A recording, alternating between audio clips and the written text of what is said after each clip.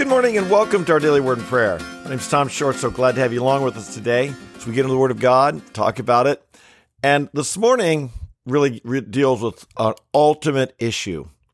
We try and deal with that every morning as we talk about really important things. The Word of God is important. All of it's important. But this morning, as we've been talking about the benefits and the importance of the Word of God in our lives, we've been in a series on this. We want to see a verse that Paul says, the Apostle Paul, about his goal that ought also be our goal. You ready? Here we go. We're in 1 Timothy chapter 1. Paul is writing to young Timothy, who's going to be taking over key leadership roles. And he writes and he tells Timothy this: the goal of our instruction is love from a pure heart and a good conscience and a sincere faith. What a goal. That was his goal in his teaching and instruction. It ought to be our goal as well. The Word of God is practical. It's down to earth. It gets to the point. And it's not just what we know. We're not only supposed to be learning things as we come here and get in the Word of God every day on this channel. I hope it's not just that we're learning new information, but that new information is having an effect upon us. It's transforming us from the inside out and making us more loving people. The goal is love from a good conscience, from a pure heart, that it wouldn't be an outward forced, constricted, forced into a form of love, but it would come from a good heart. I hope that you're developing a good heart. That's right. We can have that. I know the scripture says of the unregenerate, the unsaved, the heart's wicked and deceitful above all else. And indeed, as we come to Christ, part of the sanctification process is God making us pure in heart. We saw this earlier in the week. Blessed are the pure in heart, they shall see God. And God is wanting to purify our heart. He refines us. A good conscience, that we don't walk around with guilt and shame, but we know we're forgiven, and we are living a life that enables us to have a good conscience in when we encounter other people. We're not walking around knowing, boy, I'm a hypocrite or double-minded, and a sincere faith. These are the things we want. This was the goal of Paul's instruction. It ought to be the goal of ours. I hope when I share the word, and I hope when you share the word, we're realizing this is our goal. But the question becomes, what is love?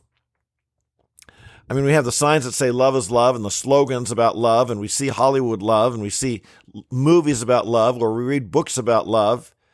And love is one of the deepest, strongest emotions and feelings and desires of human beings. It's part of what sets us apart. God is love. We're made in the image of God. And so there's this deep, deep inner need to love and be loved. And yet, because we're fallen and the effects of sin in our lives, we are also, the love that we have can be confusing, even twisted.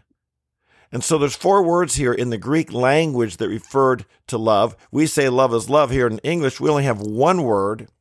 In Greek, they had 4 words. And to make sure that we're not kind of tricked by cheap political slogans or Hollywood movies, we want to see the different types of love. One is the word, the 4 on the screen here, the 4 words. One is eros. We get our word erotic from it. It comes from the Greek god Eros. And Eros would be similar to the Roman god, mythological god of Cupid. So you think of being struck by the arrow, struck by love, passion. You fall in love with someone. You have this romantic love, this physical passion for someone. That's Eros love. Okay? Then you have Phileo. We get the city Philadelphia is named based on Phileo love, as it should be. Brotherly love, the city of brotherly love. And Phileo is you have things in common. You have common interests, common attractions, and so you are brotherly love. You share as brothers, or that type love. And then there's storge, and storge is family love. The family parents, the love parents would have for their children, the love you have for your natural family, and the final word is agape. Agape, and agape is unconditional, self-sacrificial love. This is the type love that God has for us. This is the type love often, when we see the word love in the Bible, this is more often than not, this is the word used in the New Testament. Unconditional, self-sacrificial love. The other three loves are something that the loved person is giving us in return. Eros, phileo, storge, that's something that we receive from them. But agape comes from the lover. In this case, it comes from God. And Paul is praying in 1 Timothy 1, and the goal of his instruction is that God is developing this within us so that we are driven not by what I get from a person, but from the love of my heart to what I give to a person. In 2 Peter talks about this as well, that we will escape the corruption in the world by lust, by having the divine nature formed within us. What is that divine nature? It is the nature of love. And so God is in the process, the sanctification process, shall we say, the growth process in life is that we are less lust and more love, less selfishness, more selfless, unconditional love. And that's what God wants us to have. And we need to study the scripture. I would suggest the life of Jesus. You see that no one ever loved like Jesus. We see of him, he performed the ultimate act of love. He says here, greater love has no man than this, that one lay down his life for his friends. And of course, Jesus laid down his life for us, John 15, verse 13. This is great love. This is agape love, self-sacrificial, unconditional love that we should be having towards others. And God has this towards us. We read in Romans 5, verses 7 through 8 about this agape. For one will hardly die for a righteous man, though perhaps for a good man, someone would dare even to die. But God demonstrates his own love for us in that while we were still sinners, or while we were yet sinners, Christ died for us. This is agape. We didn't earn that love. We could not stand there and say, I was good enough. Look at all the virtue I have. Look at all the goodness. No, this comes from the heart of God. It's unconditional, self-sacrificial, given to us not because of our goodness, but because of his goodness. And God loves us this way, and he wants to develop this in us as well.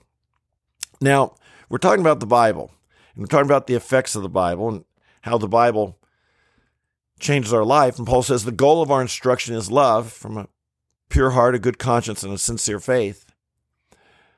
But how often do people argue about the Bible? And in arguing, sometimes they have very uncharitable attitudes, very unloving attitudes, very unloving actions. I mean, historically, there's been wars fought over interpretations of the Bible in Europe and so forth. And so we always want to remember that it's important. The Bible is a book of truth. And we want to stand on the truth of God. We want to contend earnestly for the faith. It's not enough. We don't want true love seen in the life of Jesus. I mean, Jesus always loved, but there were times, he was hard and harsh and strong and rebuked. And as you know, he even made whips and drove people out of the temple once. And so there's this truth, this reality, this something that we have to do. And that's, Paul says this in Ephesians chapter 4, that we are to speak the truth in love. Some people in the name of love stop speaking the truth because they don't want to hurt someone's feelings. They think love means niceness. And so I want to be nice. And by the way, love is usually nice, but not always. Sometimes love disciplines. Sometimes love reproves. God says, those whom I love, I reprove. Those whom I love, I discipline. There are times when love is strong and firm. And so we want to have this proper understanding, speaking the truth in love. What does that mean? When I speak the truth, I'm not speaking it for my benefit. I'm speaking for the benefit of the listener.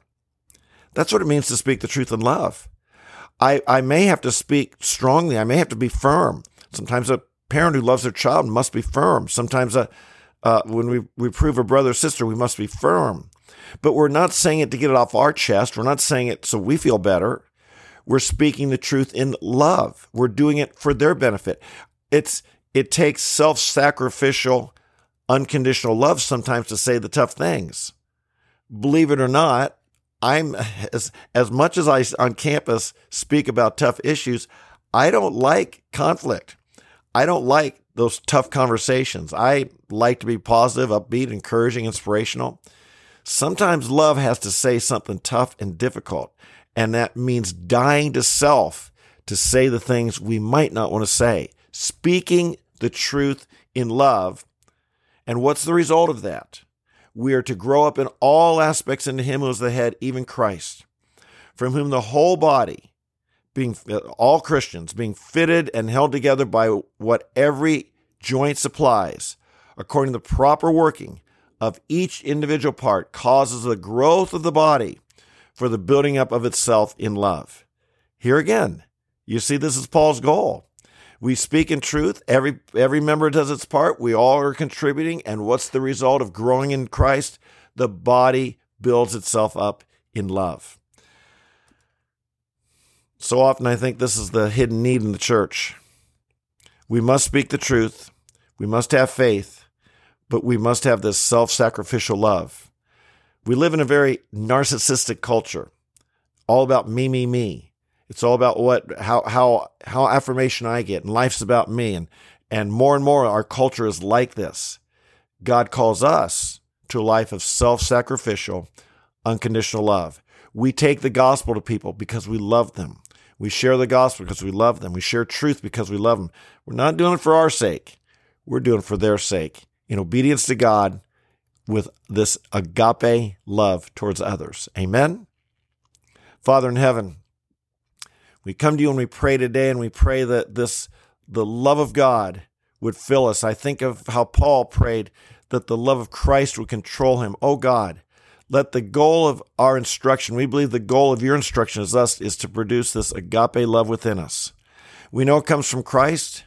We know it comes, we see the ultimate example of it in Jesus Christ. And Jesus, as you, by your Holy Spirit, live within us, you produce this love in us. We're so grateful. And we thank you. We pray, Father, just today, this very day, continue this process of less of the lust of the world and more of the love of God. Help us not to confuse them. Help us to know what true agape looks like. Help us to not think that eros is agape, or storge is agape, or phileo is agape. I pray, Lord, fill us with this agape. We pray for it. We ask you for it. We give you this very day, and we love you in Jesus' name. Amen. Amen and amen. Hey, folks, we love because he first loved us. And so if you want this agape, you've got to understand his agape for you. That's one reason we come here and get in the Word of God every single day, 8:30 a.m. live, and I hope you will join us. If you're new, a special welcome. I know many of you come here every day, and we get into the Word of God, and we allow it to transform us from the inside out. This is what we want, to experience the love of God so truly, so genuinely, that it changes our life, causes us to treat others in the same way God treats us. I'm so glad you're here. If you're new, again, I hope you will subscribe to our channel, share with your friends, like the video on the way out, and of course, put this in your schedule. We're here every day, so don't just come when you feel like it or I pop up on your YouTube page. Make it a practice to come here every day. Go to my website, subscribe to my email, and you'll be reminded of what topics I'll be speaking of the next day, and that'll help encourage and motivate you. For those of you here every day, you know I love you. So glad to have you along. It's a privilege to me to be sharing or sowing the good seed of God's Word on the good soil of your life. God bless you. I love you. I'll look forward to seeing you tomorrow. Bye-bye.